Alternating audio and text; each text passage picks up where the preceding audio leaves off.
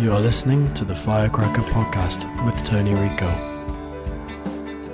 All right, well, welcome everybody. I usually say welcome sports fans, and if anyone can notice, I think we might be up to maybe 12 listeners now. I don't know. We kind of lost them because we had another studio in Huntington Beach, and it's been a little while since we've done a podcast. But Javelin, I want to welcome you as our first guest into the new Firecracker Softball Incorporated office, but also the Alliance Performance Center. So we've kind of have dual roles here in this new center. But I got the opportunity to meet you actually on the field a few weeks ago through Mike Stith with the Batbusters, and then you and I had a nice chat.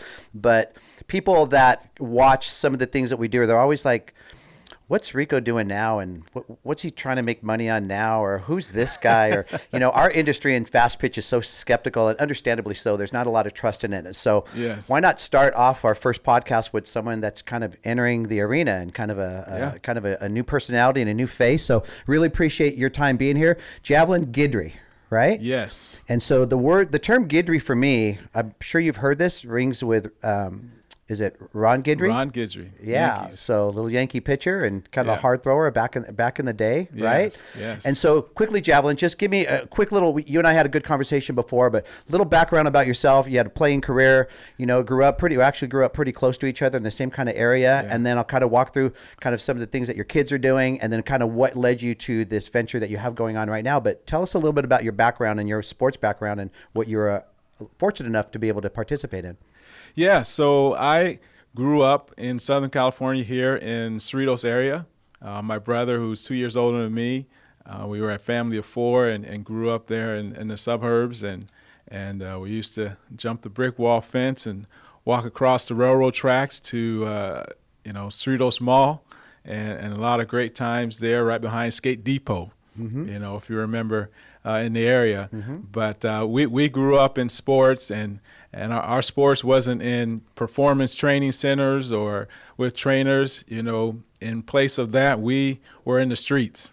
And we used to play, over the line, smear the queer, like you mentioned, ditch 'em, football, two-hand touch, until the street lights came on. Yeah. And, those were great times, and really learning a whole lot about not just the sport, but just life and dealing with older kids and younger kids and that whole dynamic socially, and playing there and riding your bikes, around the neighborhood and through the riverbeds over there. Yeah. We had a great time. And so, we had a lot of success, in sports, and, starting from 4 years old playing soccer or football.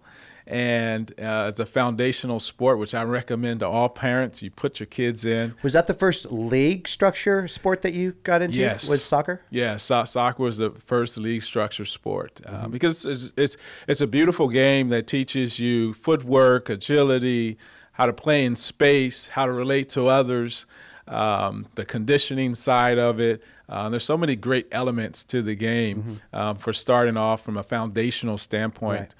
In sports. And so from there, went on to, play basketball. Didn't play tackle football until I was about, 9, 10 years old. And Pop Warner football, Cerritos Hornets, right over there at Carmenita Junior High School.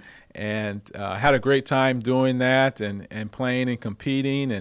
And then it was year round. You played soccer. You play basketball. I was, fortunate enough to play travel basketball and, go to the tournaments with in Las Vegas and Reno. And back then it was Slam and Jam. There wasn't any AAU basketball. Was that relatively new, travel basketball? Because I just appreciate the fact that you're on the tail end of my generation that knows what it's like to not have personal instructors, not have specialized, instruction and things like that. But then you actually experienced travel ball, which makes you now at least 10 to something years younger than me, because there was no travel anything when I was growing up. So was that relatively new in basketball? Yeah, it was. It was relatively new, and it was starting to gain traction nationally. So you'd have some of these tournaments in Las Vegas that brought teams from, Ohio, from Utah, from, Georgia, different states. And, it was putting the best of the best teams together. Right. And, I remember going to tournaments, and Jason Kidd, would be playing on one of the older teams. And you see these guys that were at these tournaments that were going on to the NBA.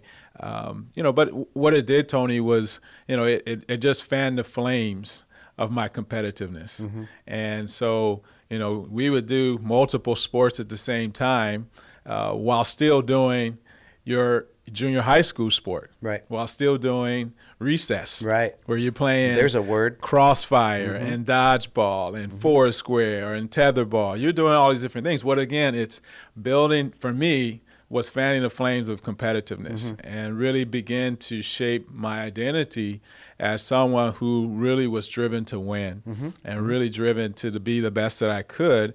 And that training ground from recess to after school, and then to the organized arena, allowed me through my youth days and then on to high school, playing football and playing basketball and then running track, being able to be an all-league MVP player, in tackle football in high school, as well as being an all-league player in basketball multiple years, and then going into track and going to masters at Cerritos College and going to these different levels.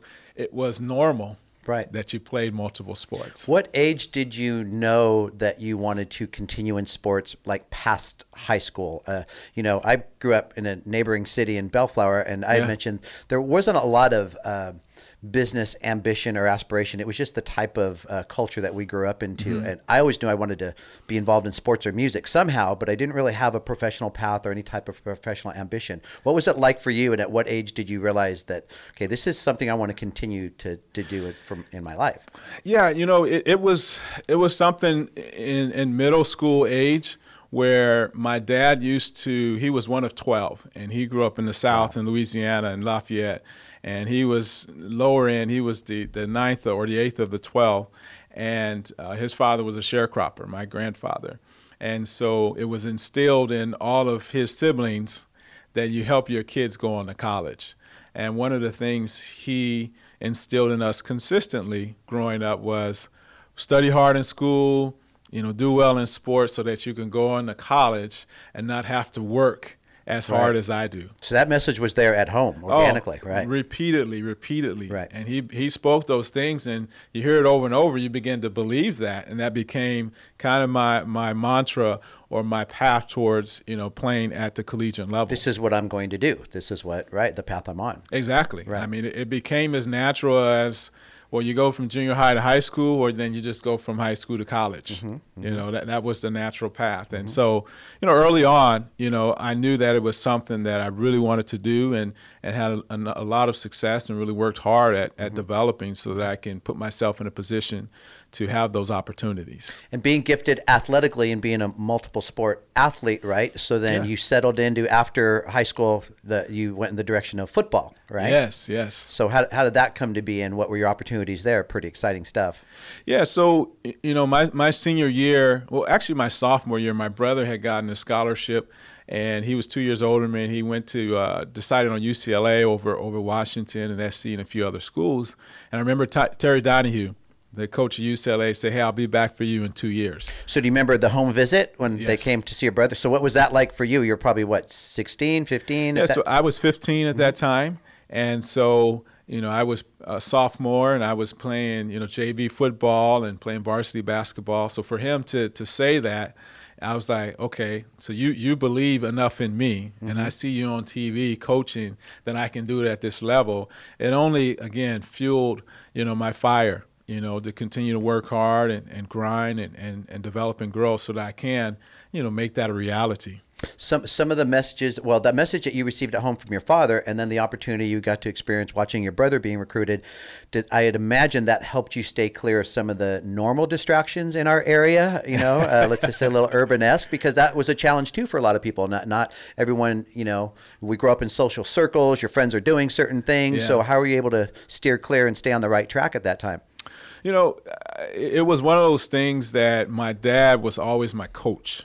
And he always had us in multiple sports, at the same time, in some seasons. So no idle time. No idle time. And when we did, run in the streets, it was riding bikes or building, dirt ramps, at vacant parks and doing constructive things of that nature. But also remember, he instilled go to college and get good grades. So I was a 3.7, GPA kid. I was in the different honors clubs and I used to compete in class. I remember in 8th grade, I bet this kid, Asian kid, we had a lot of Asian kids in our area in Cerritos, who can get the best grade in the algebra class. And so I bust my butt and I beat him, and I bet him 10 tacos at Taco Bell. And I tell my kids this whole time, and I beat him, and we went and I ate all 10 tacos at Taco Bell. And now, he's a physician in the Philadelphia area. That's awesome. But, it was just competitive. Why not transfer what I do in sports and recess into the classroom and into life? And so it really helped shape me, into the person I was at a very young age. Excellent. So then your opportunity came with UCLA as well? Yeah. So I had a number of different scholarship offers, and I had narrowed down and took a few trips to Arizona when they had Desert Swarm there, Arizona State, Colorado, and Cal Berkeley. And so I wanted to get into business, but I had this little influential component with UCLA, not only with my brother already being there, but I had met a young lady, right before my senior year that summer in July, and she became my girlfriend. And she just so happened to be a freshman at UCLA. And so I had some of these influential factors that made UCLA a little bit more attractive than some of the other options that I had before me, who is now my wife, by the way. There you go. Of 24 years. There you go. So who knew, right, back at that time, right? So what was your playing experience like at UCLA? It was phenomenal. I had a chance to play as a true freshman. My dad wanted me to redshirt because I was probably 155 pounds soaking wet. And we didn't have the best weight program at Gar High School in Cerritos. And so, but again, the competitiveness, being a smart player, being skilled at the technique, doing what I'm supposed to do on the field. So I took what I had at that time, and I made the most of it at that level. Being a 17-year-old in camp with 20, 21, 22-year-olds. Sure. And so just playing there, the camaraderie of playing at that level with guys, playing in huge arenas. I remember playing Peyton Manning. We played 3 times in 4 years against each other. Wow. Going to the big house in Michigan and playing against Charles Woodson and Nebraska and all these things. It's just a phenomenal experience, and the camaraderie with those guys and training with them and so forth. Was amazing. So being the younger brother and being brought up in a competitive household, but I also wonder, were there players either in high school and or college that were just good models for you? You saw the way they played the game, you saw the way they did certain things, maybe not necessarily that they pulled you aside and said, hey, do this that way, but we get influenced by people, right? So was there anyone that stood out in any of those years that you kind of looked at and said, hey, I kind of like the way they're doing things? And yeah, well, big influence was Michael Jordan. I had that tall, body length poster on my wall, and a few other ones. But yeah, my older brother was a big influence for me, and it was competitive because he was only 2 years older, but he was driven and he had a standard. So it was always his mark that I wanted to, exceed. And push myself, beyond. And so I was very fortunate, that he stayed on the straight path and did things the right way. And so I really looked up to him and what he did. And, I wasn't big on, college sports and so forth, wasn't so big on TV back then. So it was more the people in the community. If you're playing youth ball, you go to the high school games and you see these guys, oh, look at the way they're dressed. I want to dress like that. Sure. Right. So it was more being in that community and seeing them, but also seeing my brother, was the biggest influence for me. Right. And so you finished your career at UCLA, happy with the career, finished on a good note, and then on to the next chapter. So tell me about that transition from a college athlete, because I think that's important for even our young ladies, right? There's not a lot of times not enough resources or help available for them. And how many times do we know somebody that studied something in college and then they work in a completely different field, right? So the discipline and what they acquired in getting a college degree, but then their passion lied somewhere. I call it their purpose, right? Yes. So they were able to provide with a certain degree, but they're still chasing their purpose. So how was Right. that transition for you going from college and what took place afterwards? Yeah, so the transition for me was a very key milestone in my life. And the reason why I say that it was a key milestone is because, I got married in college. I was a junior. My wife was a senior. And, we had been together my junior and senior year. And so when I was graduating college, we had my first son on the way. And so I was graduating in June, and my son was due in August. And so, I didn't have insurance. There's no time for that Caribbean I didn't have cruise. the career. There wasn't, I got to, I'm going to go back home and figure things out. There wasn't any of that. My dad had told me when I wanted to get married, okay, well, if you want to be a man, then you figure it out and be independent. And so, that was a time for me, Tony, where my faith was huge. And I didn't have a lot of resources in terms of the alumni network that they talk about, because I wasn't clear on what, like you said, my purpose and what I wanted to do. I said I just need to make some money, Right. and I need to get some insurance and things like this for my To family provide. to provide. Sure. And so I was fortunate enough to get into a program that provided sales training. I'd always been, one of the captains on my team, communicate well. I spoke at, my 6th grade, 8th grade, 12th grade graduation. And so I said, well, let me try this. And I tried it for a week in training, and I got placed in technology. And it worked out where that was right when the bus boom was happening in 2000, and all these online web sites were coming and web applications and so much going in IT. And so I got into that and did very well in selling those type of services, and it was able to provide for my family. And so I wouldn't say that I found exactly what my calling or purpose was, but I knew family was important to me, and that providing for my family was key. And so getting into that path allowed me to have a lifestyle that, allowed my wife to stay at home with my son and with our family growing up. And so that transition is really, I think, key to your other question, Tony, is when you're making that transition, you have to look at the skills that you have and how do you transfer those over, and do different assessments and tools that are available of what you're passionate about. And a lot of times it's, well, I don't want to do this. You find out what you don't want to do. Right. And you're looking at elements that you do want, and you take a position that includes some of those elements. And know that your first job is not going to be your last job. Right. Right. Right. But having that confidence and knowing the skills that you've developed playing this game at a high level are very marketable. Right. And so I encourage when I talk or mentor, young players in making that transition is take what you have, maximize what you have, and then find elements of different positions that you would enjoy. Well, as we start to talk about what your vision is now moving forward and being able to empower young people, but we both know that there's plenty of testimonies and those stories of don't do what I did, or don't make the mistake that I did. And so it's really right now you're really involved in trying to create bridges and opportunities for young people to find their greatness, find their path a little bit earlier, right? Let's talk a little bit about your family real quick though. So you mentioned your wife, and you'd also told me something I felt was pretty amazing, that after raising your family, she went off and continued her education and studies, and now she's working as a doctor. Yes.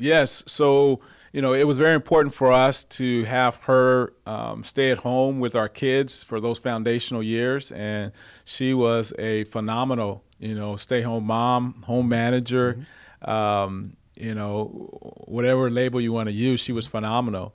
But I think when she got to that point where the kids were all in school and she had a lot of extra time, she wasn't one of those people that wanted to go to the spa and go shopping and go do those type of things. She really began to, search herself and say, okay, what is my purpose now? And she wanted to get into the medical field. And so after spending 14 years and being a stay-home mom after graduating UCLA, she went and became a physician. Wow. And your wife's name? My wife's name's Kayshana. Kayshana. Kayshana. And so she went and got her medical degree and Yes. became a doctor. And in what area is she working? Because I found that extremely fascinating too, because it's a unique field. Yeah, so she studied internal medicine. That was her specialty. And once she finished residency at Loma Linda, she went on into palliative and hospice care. Yeah, And wow. so she's dealing with individuals who are preparing for that transition of end of life, whether they have a terminally ill condition or they're just our elderly. And so she has a unique gift, Tony, to connect with people and to have empathy with people, but then also provide the medicine for the soul. Mm-hmm. And so the proverb that says, the spirit of a man will sustain him in sickness, she really speaks to the soul of not only the individuals, but the families as well. Right. And so, she has a unique gift, and she's impacting many lives and allowing a lot of people to transition with dignity and helping families along the way. I think that was a statement that stuck with me too, as you'd mentioned, and correct me if I'm stating it wrong, but that she wanted to give people the experience they deserve as they transition to that next place.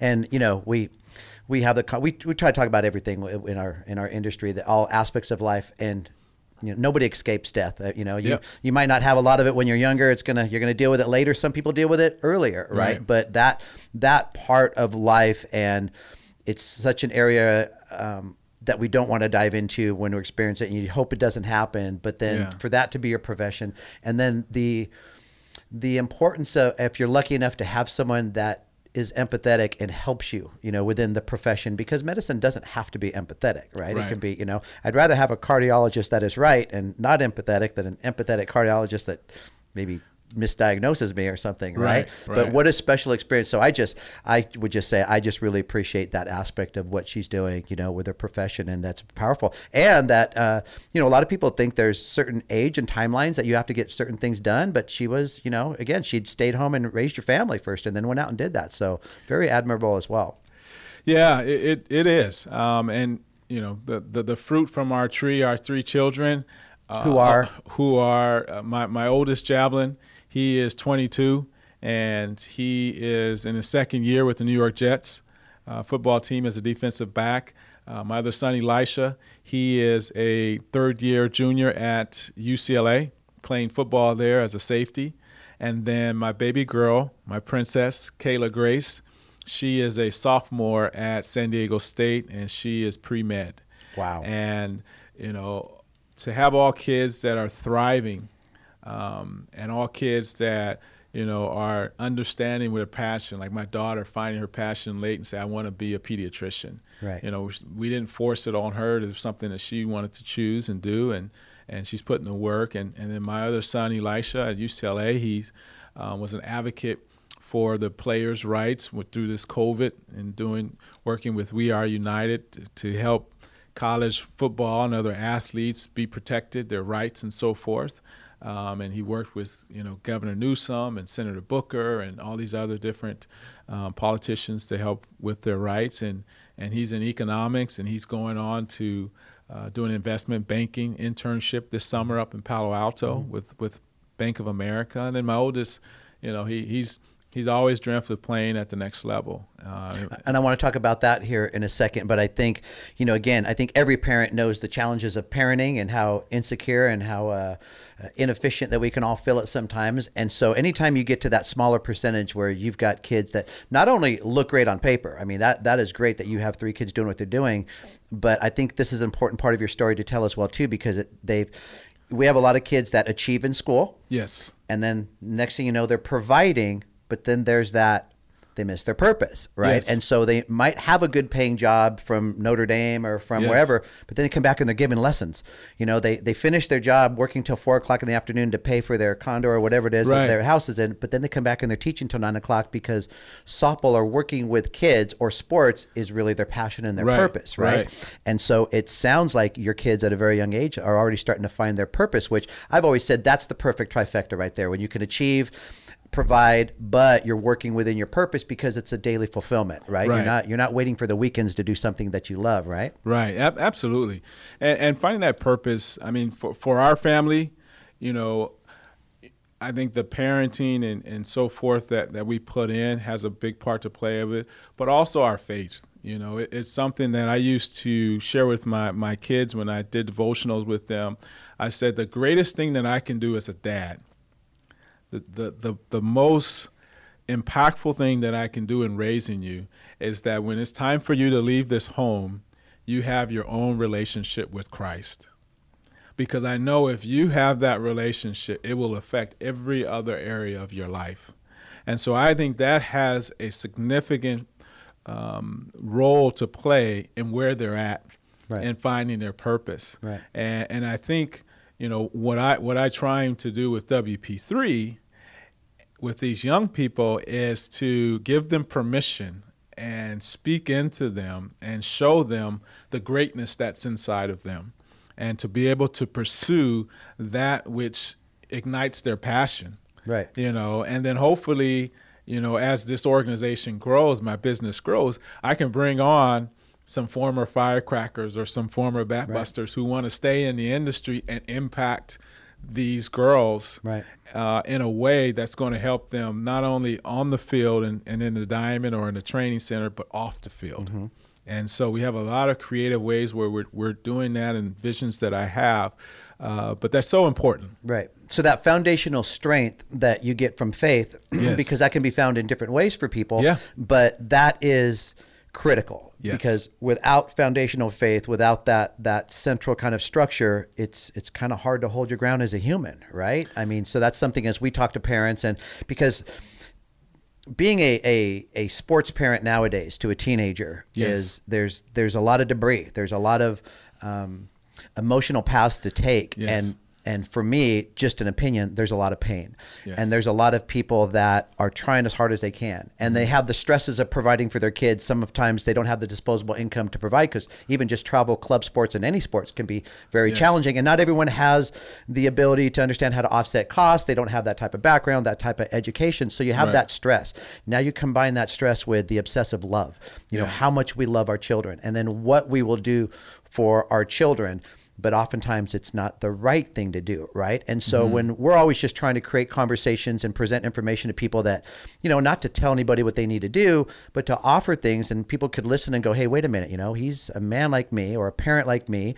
You know, he has the same situations that I have, but he's been able to find a path, right? And so, but did you have, as a sports parent, as your kids were coming up, and maybe more with your oldest as he came up, did you fall into any of those? The competitiveness, the tough car ride homes, the hard on your kids, the, you know, because life is yin and yang, right? It's good and bad. So what was that like for you in finding that balance as a sports parent? Wow. I mean, that's a great question, Tony. I would say as a sports parent, you got to remember, I'm a dad at 22.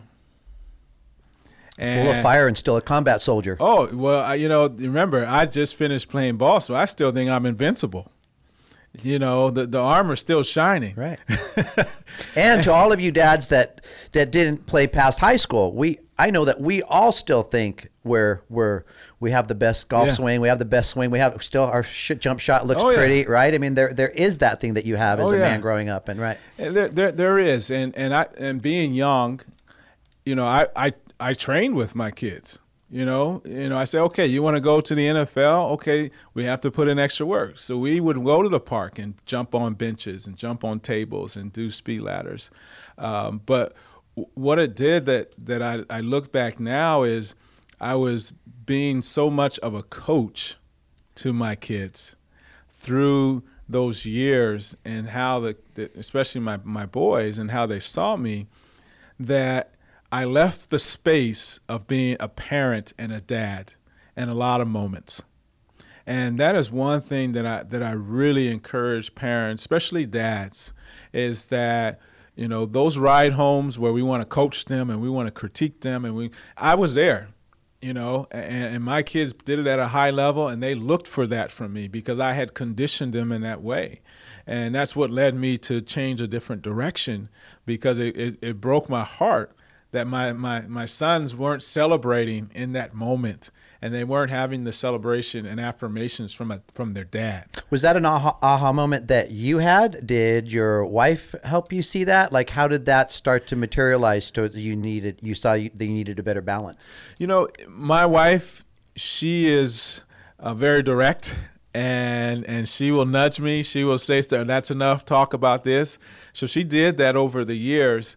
And then, you know, I had read a book that really opened my eyes, Chop Wood, Carry Water, and it just gave me a different perspective. And so, you know, I made that pivot and made that ride home or after those games or that experiences, even now, to really celebrate them, affirm them, you know, tell them I love watching them play. And we can talk about, you know, critiquing or missed opportunities later. You know, but I want to make sure that they enjoy that moment and they have the love, the unconditional love, you know, of their dad and their parents, you know, in those moments. But it was a growth. You know, It took time and it took growth, and it took someone making me aware of a different way. Kind of going to a different room in your heart, because it's not so much a learned behavior that you're going to work and you have to present a certain persona that works in the profession, but it's not you per se. It's really just finding a different place in your heart that's there. You know, I explain to our players a lot of times, if I ask in our office, you know, if I ask a player, where's your greatest source of stress? And I'm amazed at how many times she has no problem just pointing right across the table at dad. And then he's like, whoa, you know, it's kind of a time to be brought to the surface. Yeah. And then I find myself saying, you know, I want you to understand something. I'm going to speak for your dad right now. I know how much he loves you. Yeah. And I know what he wants for you. And I know that it might sound a little funny if you're taking a nap when he looks at you and he realizes how beautiful you are.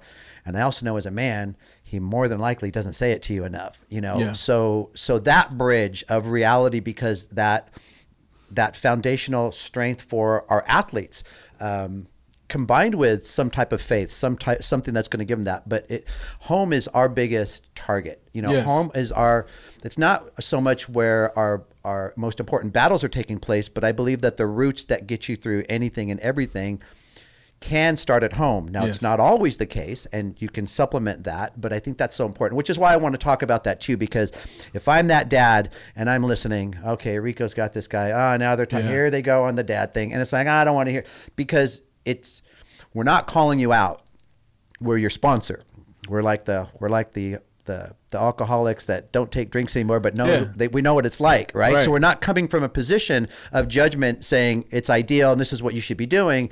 It's more like, brother, we've been there, right? Yeah. And that we have your back on it. And just think twice before you just react, and go to a different place in your heart, because all you have to do is find that, right? And then all of a sudden, the dialogue changes, the boundaries kind of change a little bit, and then you have more balance so that they are celebrating. Yes. And you got to see that happen with your kids? Yes. You know, you make a great point in that, you know, we've all been there, you know, especially as men, we've been there.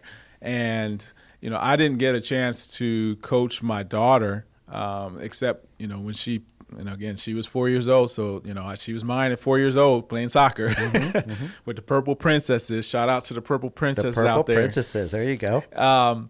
But, you know, so I coached her in soccer for a couple years. But I noticed with girls, and when we play, you know, the rec sports, we just love them.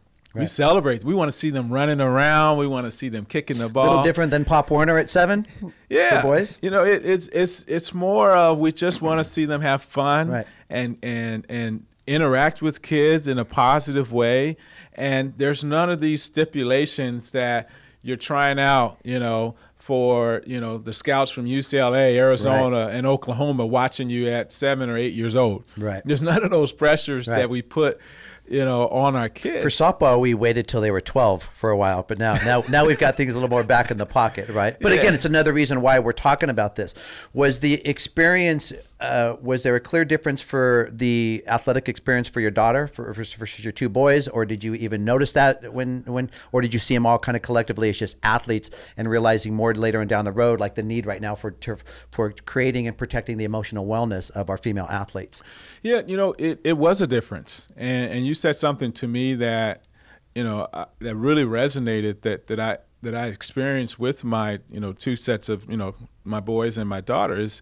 You said that, you know, boys, you know, play good to feel good, right? And girls have to feel good to play good. Right. And I reflected on that, and I think about that, and just my interactions with my daughter, that makes such a difference, emotionally for them, is that when they feel good, when they feel affirmed, and when they feel supported, when they feel protected, when they feel the freedom that no matter what happens, they're not going to be scrutinized if they fail. Right. But you encourage them to take risk. Right. It's okay to fail because of the potential that you are tapping into when you reach for something that is beyond what you think you can do. Right. And so I just learned early on that, for girls, it was a different way Right. to train and coach and encourage them than it was with my sons. Right. But even for the boys, emotional well-being and working with them, was important because, like you said, there has to be a balance. Sure. We don't want them to become robots or become hard where they can't connect with how they're feeling Right. in those moments, because that was a difficult time for me personally. In the 9th grade, I had a friend my best friend who got killed, and he was, over some girl, in a parking lot, in a big circle.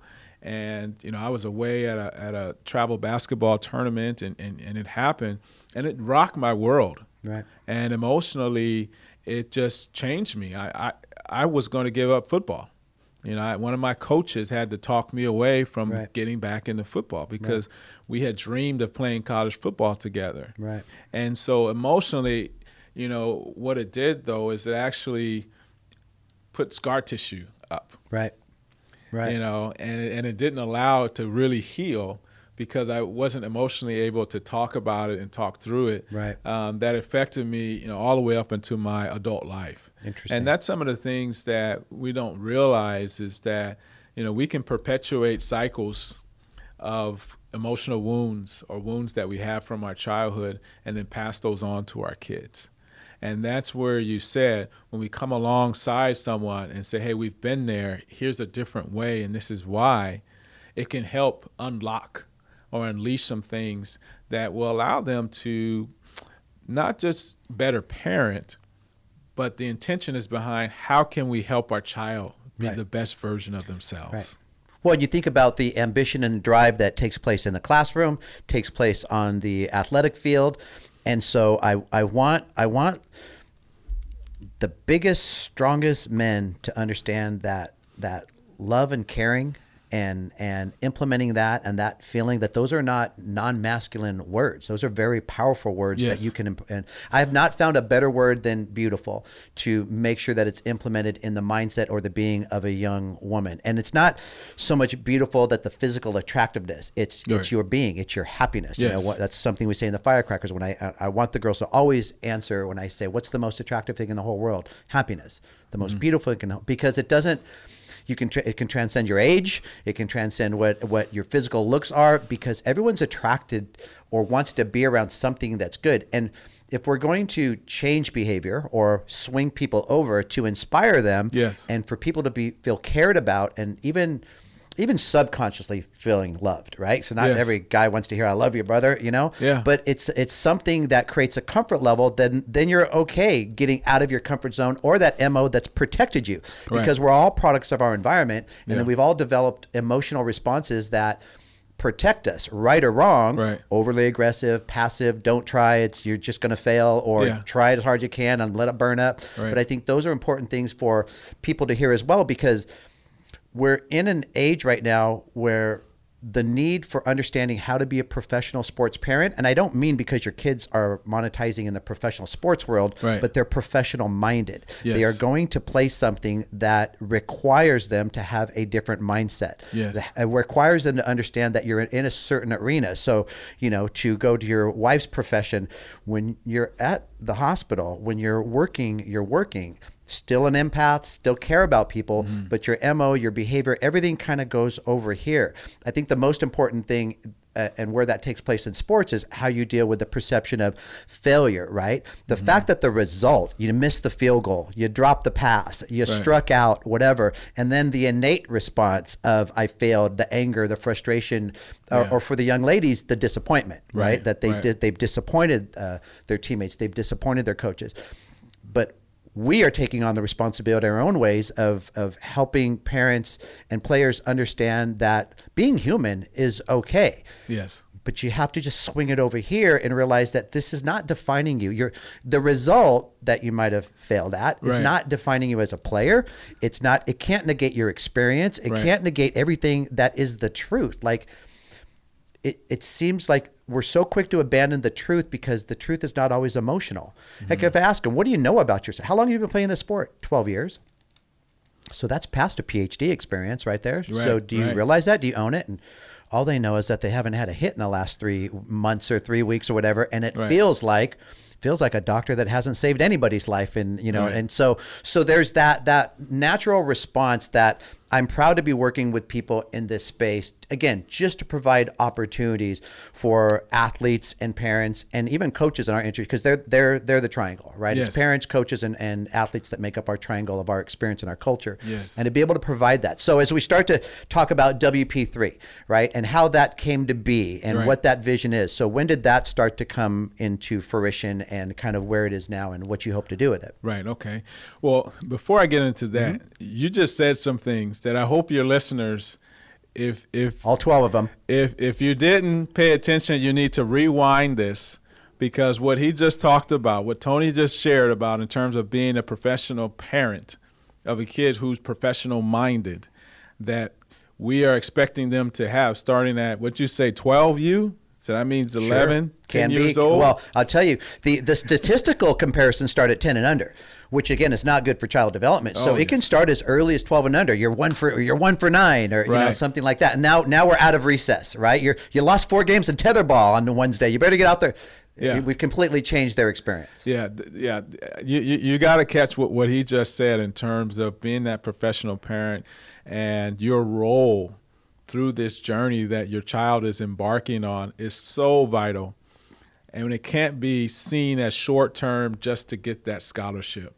You have to see your role from a lifetime of what foundation, what values, what principles, what you unlock in them through that journey as a parent.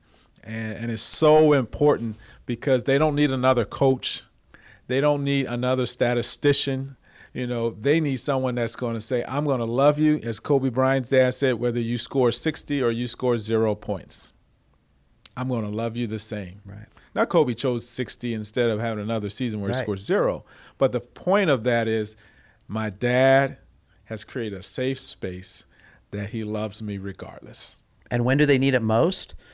When the result wasn't there. Absolutely. Right? When they didn't play well, when they're not recruited yet, when all of their teammates are going to school and they're an unsigned senior, when they need it the most is when they're most vulnerable. And that's the hardest time to give it as a human, right? Well, yeah, it is, because in writing my book and looking at a child psychologist, and dealing with kids and child development, and meeting with parents and kids, a parent's greatest desire, he said, is for their kid to be successful. So there's an altruistic core behind what they're doing. But then their greatest fear is that they won't be successful. Right. And they might fail. Right. And so balancing that, there's no manual, like you said, in terms of how to be a parent.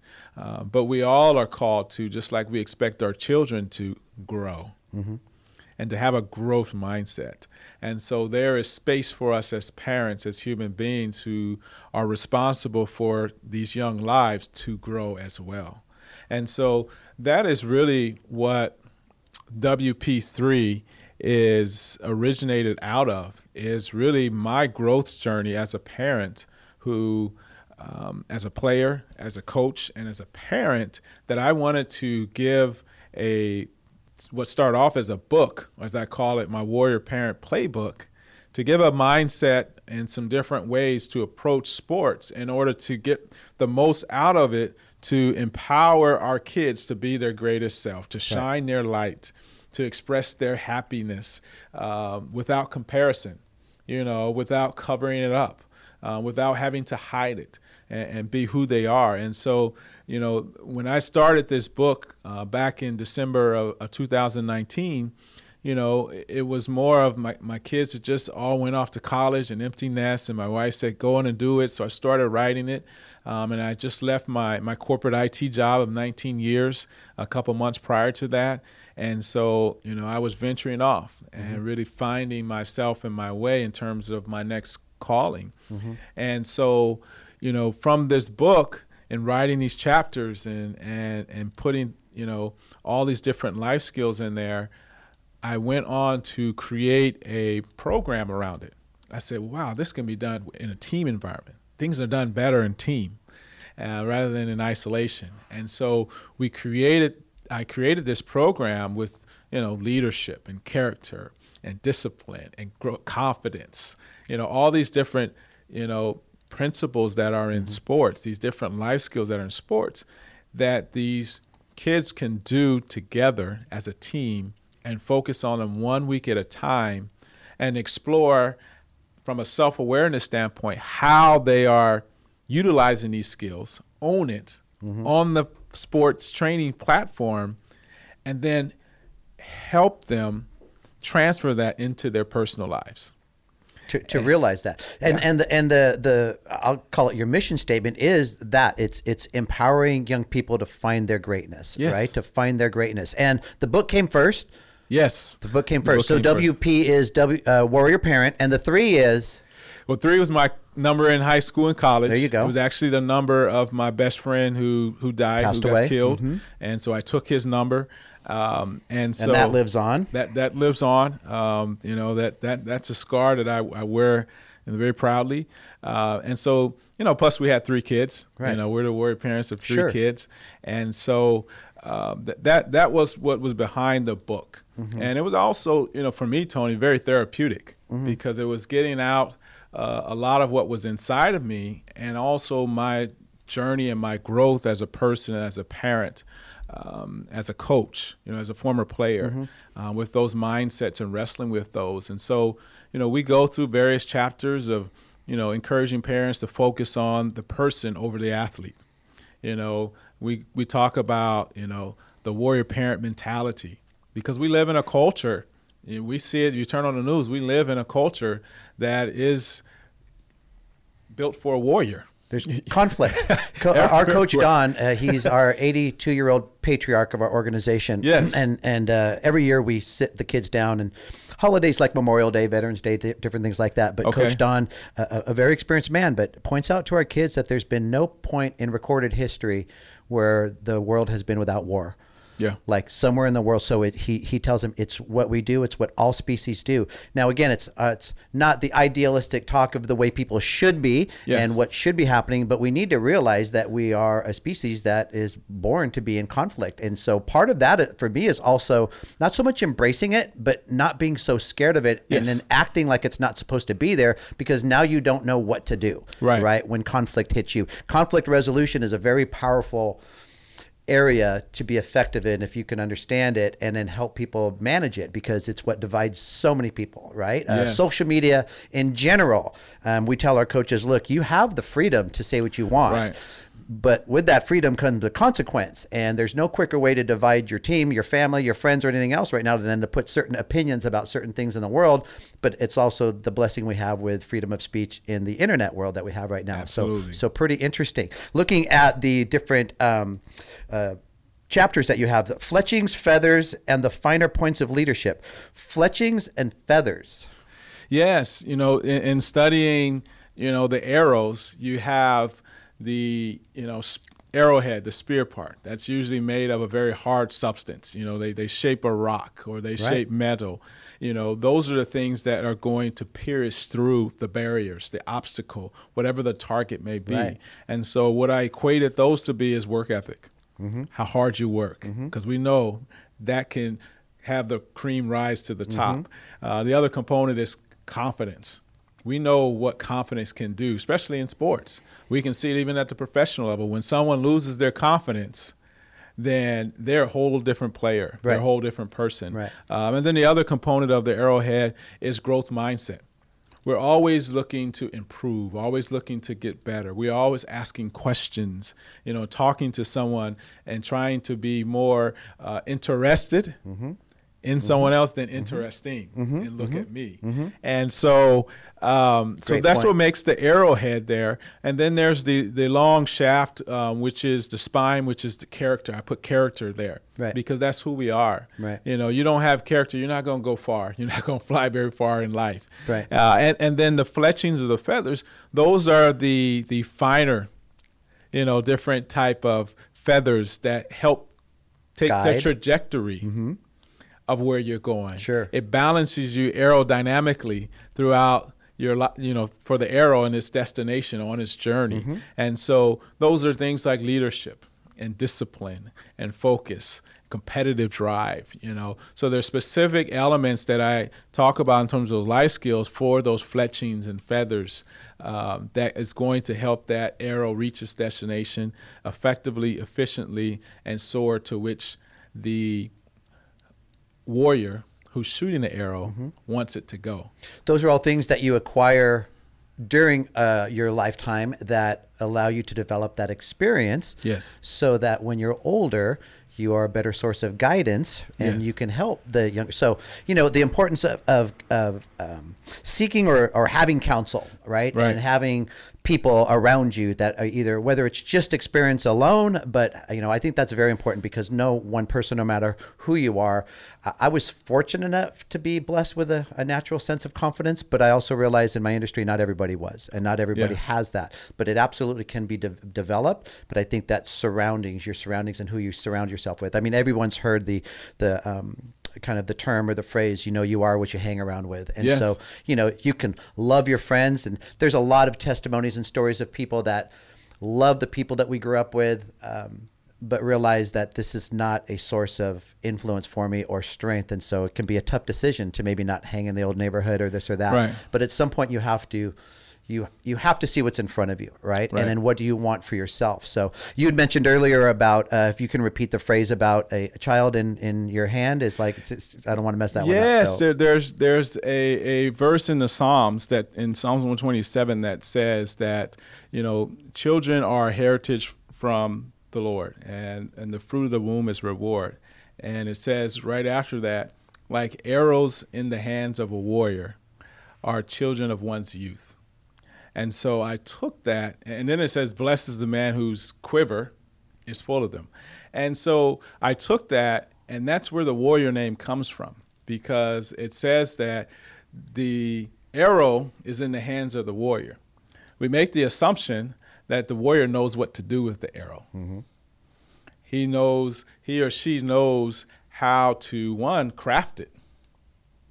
Because they're not going to buy it back then. Right. They have to craft it. And if it doesn't work, it's not going to hit the mark. It's not going to hit the mark. It's not going to reach its target. Right. It's not going to protect you. It's not going to feed you. Right. Back in those days. And so I took that approach and saying, okay, well, what is the mindset of a warrior parent who's crafting an arrow or crafting their child to soar in life, to reach the trajectory, to be the best they can be.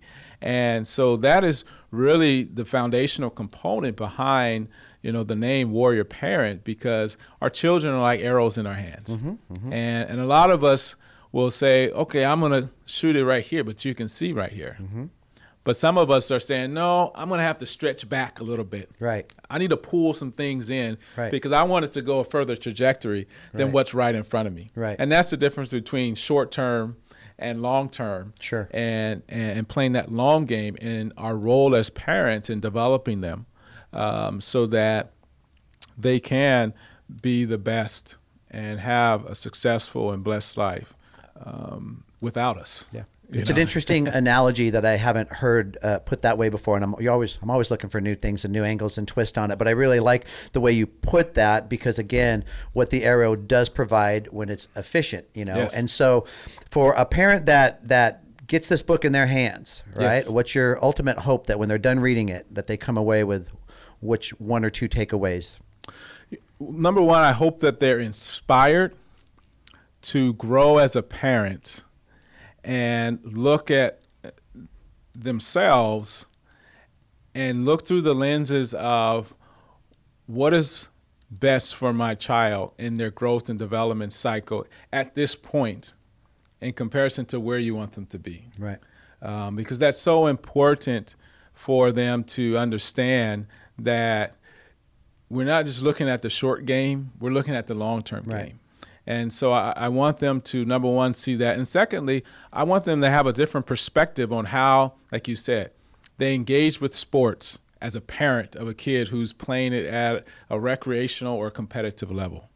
And just look at from a different perspective of how can I use the life lessons and the principles from sports to help them personally at home, at social settings, in school, wherever they may go, to help them transfer the life skills that they get from sports into their personal lives, even at a young age. Sure. And we've seen that in our program with the teams. Mike Stith and the Batbusters 18U team was on the program, and another 18U team with USA Athletics and the SoCal Storm with Coach Perez was there. And just reading the players' feedback, really inspired me and was overwhelming to hear that at teenage level, they're looking at how do I apply this in my everyday life. Right. Well, even in the testimonies, you can hear them. It's not uncommon information. They've been aware of it, but it's almost like they're connecting the dots. You can hear it in their testimonies, right? So you can hear it that they're actually connecting the dots. And so before we transition in the last part of this conversation to the WP3 program and what you hope to do with teams and team building and things like that, I want our parents to understand, because we target our players, we target our parents because they need resources, they need that help.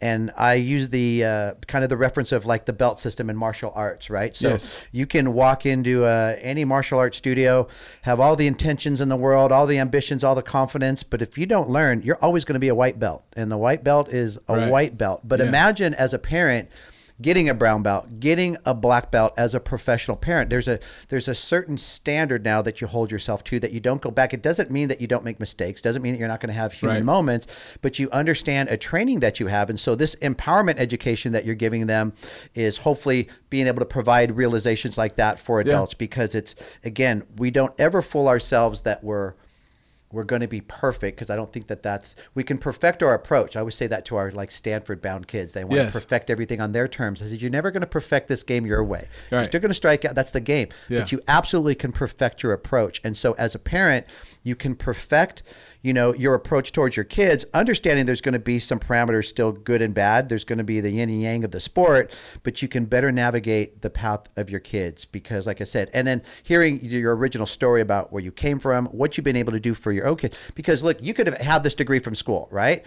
But then you don't have the personal experience, or you don't have that. It just adds depth, Javelin. It really, really does. And so even for me as a parent, it always makes you feel good, when someone's coming from an area that they have that experience. And so as we talk about now working with the Batbusters and the USA Athletics, Mike and Rose Rogers, some of my favorite people in the industry as well too. And then Remini Perez, my gosh, and I won't go on and on about Remini, but just quality people. And quality people in our industry are usually not recognized, or they're often underappreciated until they win a championship, right? Till they get that glamorous notoriety or whatever. You're working with Mike and the Batbusters, and I've always said arguably they are the New York Yankees of softball. So whether, and I'm a Dodger fan, so I don't think I'm about the Yankees, but you can't deny the Batbusters' longevity and their body of work and the history of success that they've had, right? So you've got some different demographics there, and I love that you've got them in the same kind of cauldron in understanding this program. So what do you ultimately want the program to be able to do for teams, and how does it work?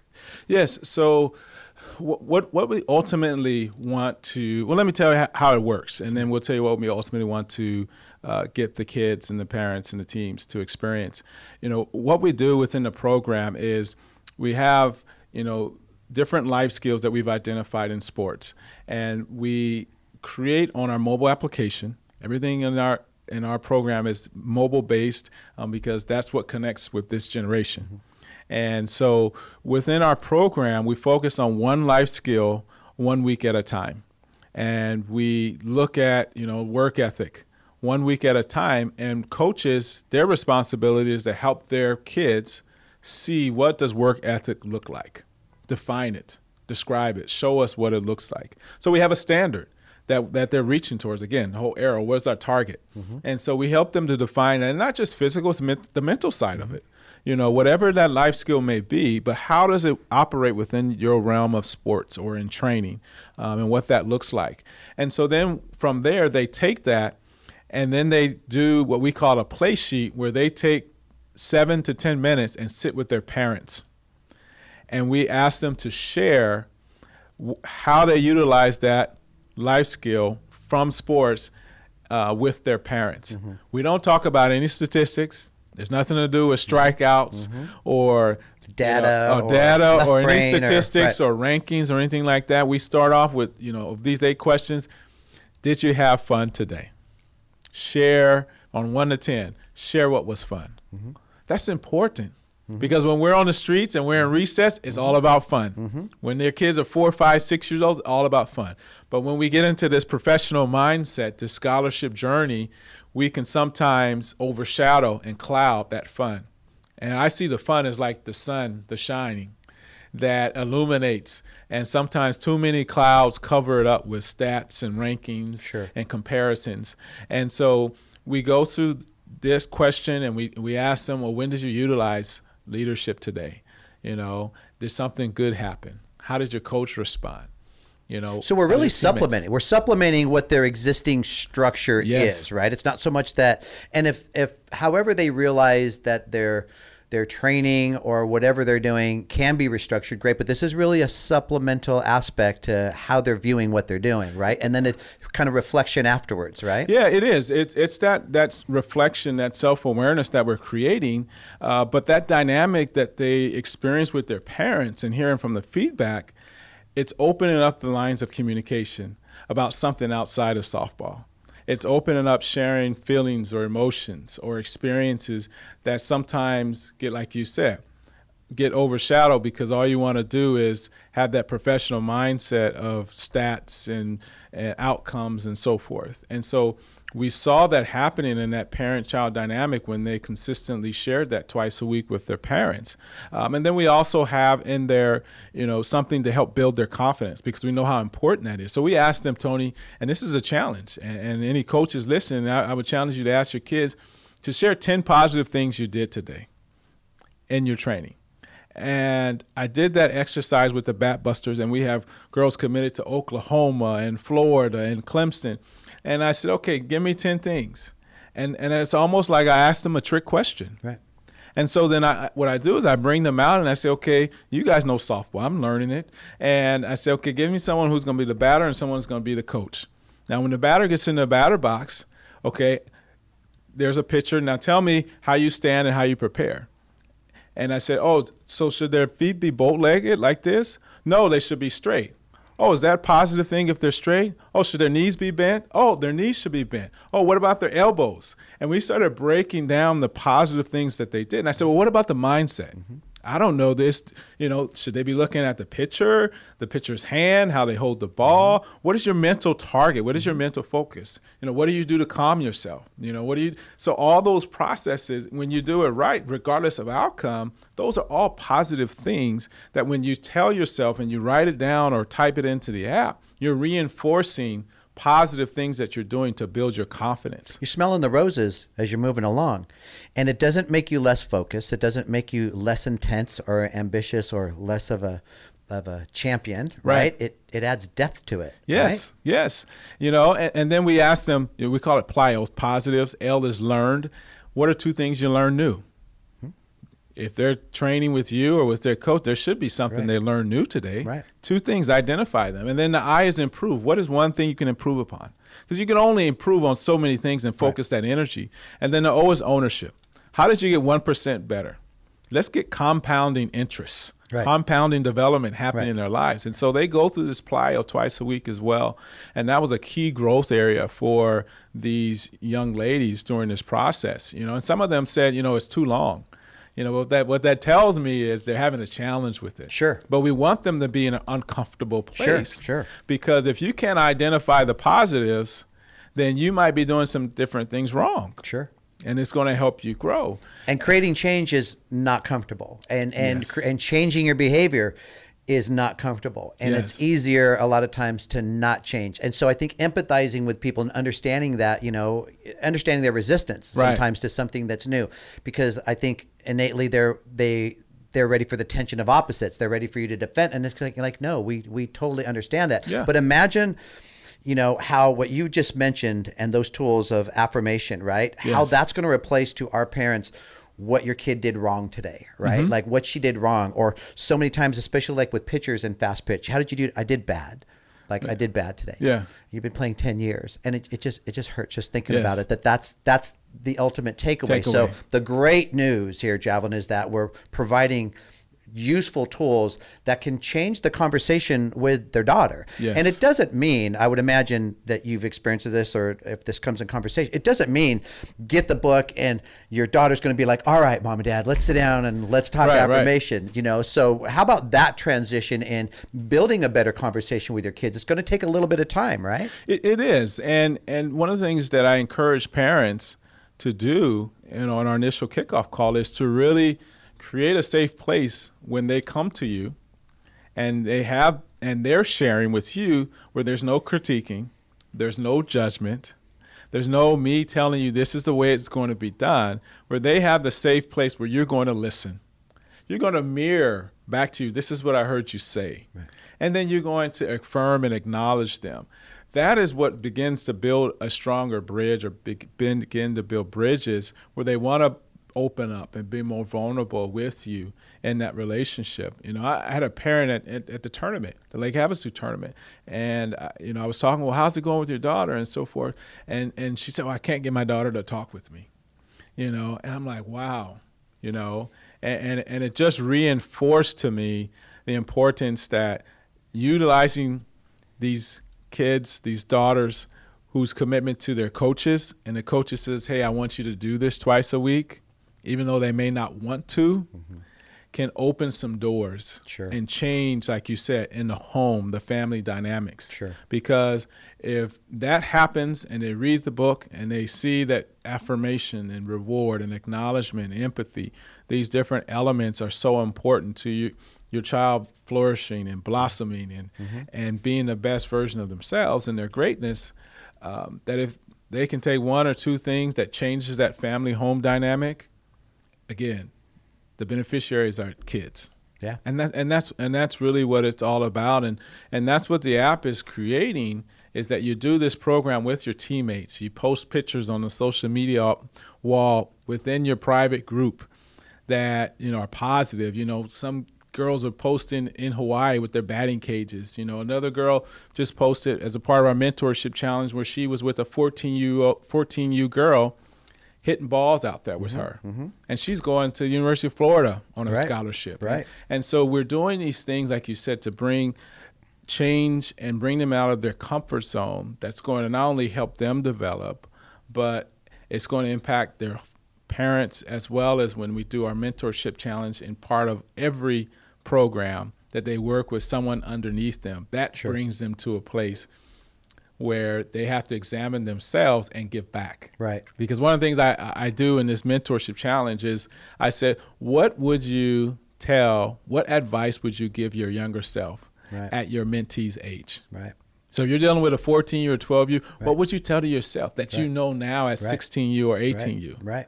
And that really makes them reflect. Makes them think, right. And pass on some very good information that's relatable to the 12-year-old versus coming from a 56-year-old, I'm 56 now, 56-year-old guy or a parent, because it's more relatable to them. Right. I think also, when I think about, I'll throw this, for every 10 people you meet, how many have true happiness? How many have true security? For every 10 sports families, how many have that ability to even have a conversation about what the kid is going through?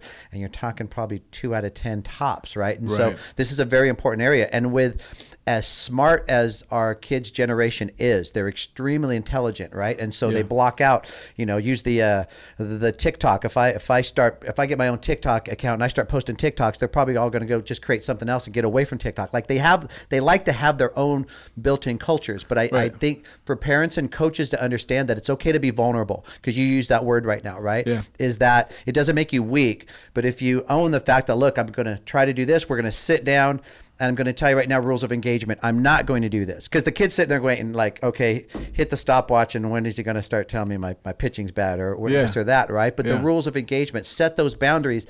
And I think you have a better chance for your daughter or child to be more open-minded, knowing that you're trying something and you're vulnerable yourself, right? You're still strong, you're still the parent, but you're just being a person. And so therefore you become relatable. And I think, again, that, you know, you and I grew up in an area or during a time where, you know, you had to be this as a man, you had to be this, and you had to, you know, you didn't show, you didn't cry, you didn't do this, you know. But nowadays, the organic part of being human, I think, is just so powerful. So I would encourage parents and coaches, when you have a moment in a game, now we'll kind of go to coaches and how they can implement this program and what they can do with this. But when you have a moment, don't be this alpha dog out there and down, because you don't realize you're just shrinking like this. The sooner, most likely after the game, you can just tell your team, I shouldn't have done that.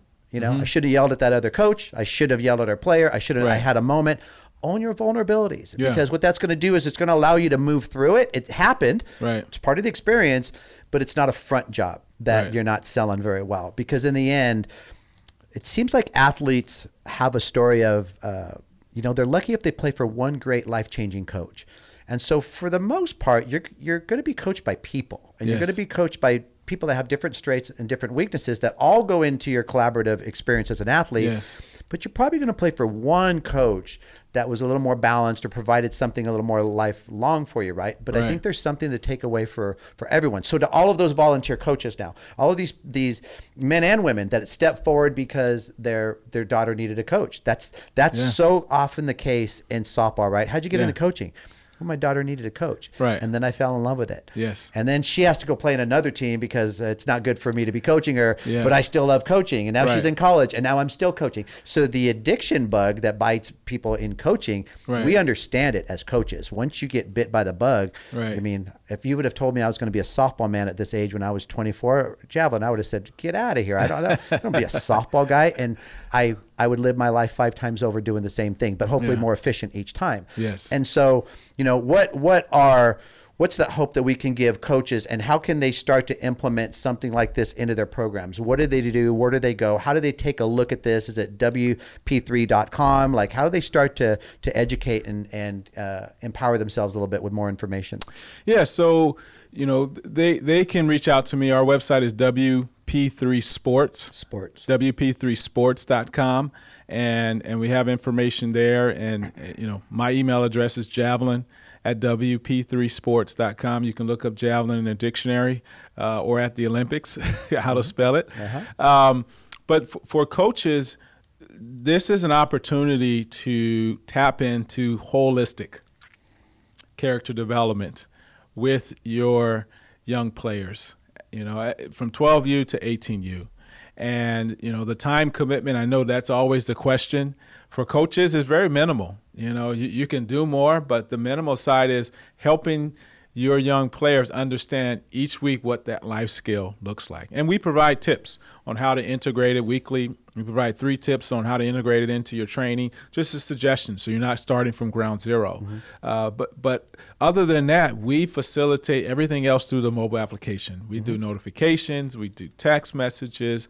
The players have everything and access to meet with their parents. So we facilitate all that within the application. And the application is all with like-minded athletes. It's everyone who's making that commitment to say, I want to be better. I want to be a better version of myself, that I want to live in my personal greatness. And that's full of happiness. That's full of joy. That's my uniqueness. And it's okay. And we encourage the girls to post on there, you know, their expression of that, you know, each week, in different actions like meditation and mindfulness. And, you know, working out or stretching, whatever it may be, they post it because that inspires someone else. I mean, that's the beauty of greatness, is that true greatness inspires others. Right. True greatness serves others. It's enhancing your teammates. It's not I'm the one with the interviews and getting all the trophies afterwards. That separates you from your teammates. So arrogance and conceit are just this far away from grace and humility, right? But when you incorporate those around you, we teach our players when they're doing interviews, and it's like, hey, great game. It's like, talk about your teammates, talk about your defense, talk about everyone around you. Absolutely. So we've structured the program to either be, a 2-month, an 8-week program, or, a 14-week program for over 4 months, and then you can do something annually as well. And we are tackling, and taking from our beautiful game of sports some of these great principles that your kids can apply. And I would love to share some of the testimonials. And I know you've seen some of them that some of the players have experienced. And again, it's just what I believe should be the new normal for sports. And it's something that addresses mental issues and health that these kids are dealing with, the social depravity of what they experienced with, the pandemic and virtual learning. It addresses the parental engagement component twice a week. They're engaging with their parents. So now you have your parents involved in a constructive way and a structured way. And so, we have content that's available to help them with quotes from different athletes or inspirational or motivational topics, information on, parenting, information on, well, what is mindfulness? What is meditation? What are the benefits? Why do I do it? How do I do it? So we give them resources and tools, again, knowledge that they can tap into as they continue to grow on their journey through life. And so we're here to serve the kids. We're committed to softball. This is our first sport. I've learned a whole lot. Yeah. I know Coach Kelly. It's a crazy world. At UCLA, she and I went to the same high school, and we're at UCLA together. And so I've learned a lot now. I went to my first, travel ball game a couple months ago, and also, I'm still trying to get to a high school game. I haven't been to one of those yet. But, I'm enjoying it. And we're going to expand the soccer and football and other sports as well. But because people are people, Javelin, and sports are sports, sure. Yeah. Can our 15 listeners, and I'm going to say I really like this conversation, so we're going to go up 3, I hope, can they also get information go directly to the app, or is the app more appropriate for someone already involved in the program?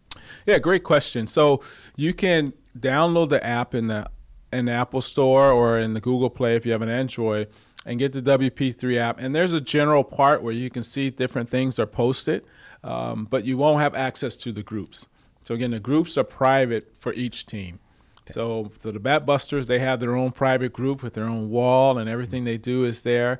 The same way USA and the Storm, and hopefully the Firecrackers will this summer. Each group is private, and we see who's on it, and parents or kids and coaches. So you can download that and just get a glimpse of that. I'm also, have the book, Warrior Parent Playbook, is on Amazon.com, where you can get it there. If you're a little skeptical, I can send you a few free chapters to read as well on leadership and person over athlete.